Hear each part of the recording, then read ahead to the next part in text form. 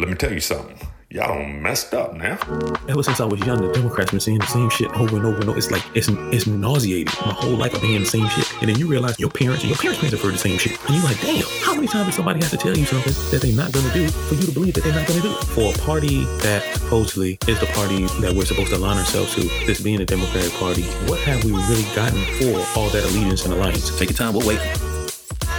Those crickets are getting sore throats. You understand what I'm saying? When it comes to those who are in politics, they help people by putting them in a situation in which they're not in power, because that's how they stay in power. So it's a perfect formula. They got us all fooled out here. For anybody who says, hey, the Republican Party, you're a black person, you shouldn't even think about supporting them because they're racist. Excuse me, do I still live in America? Is this still the country that practiced one of the most vicious and vitriol forms of enslaving a human being that the world has ever seen, let alone the Western Hemisphere? And I tell you this, them damn liberals will hype you up. We're going to do this in this school, that in that school. I would send my kids to that school. Bullshit. Your child is probably one of the most top prestigious private schools. My black ass couldn't even sniff the application. And the NC will come like, can't touch this nigga.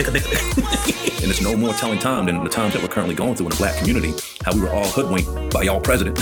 And now people looking around like, yo, what about us, right? In the black community, sending billions to people who are crossing the border so he can garner their votes. Come on, man. Everybody getting money for the black community. You got more money going to sexually neutral bathrooms than you are going to the black community. Hey, the only money that they sent to the black community, or the only investment, was when they started sending those crack pipes. That's all they sent to the hood, man. As a way to help drug abusers, we're gonna send syringes and crack pipes into this community. I'm like, nigga, yo, this shit can't be real, bro. I'm like, this, is this The Simpsons? Is this South Park?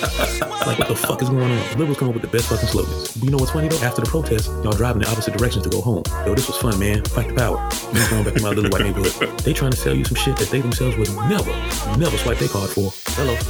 They're not gonna like you. I know.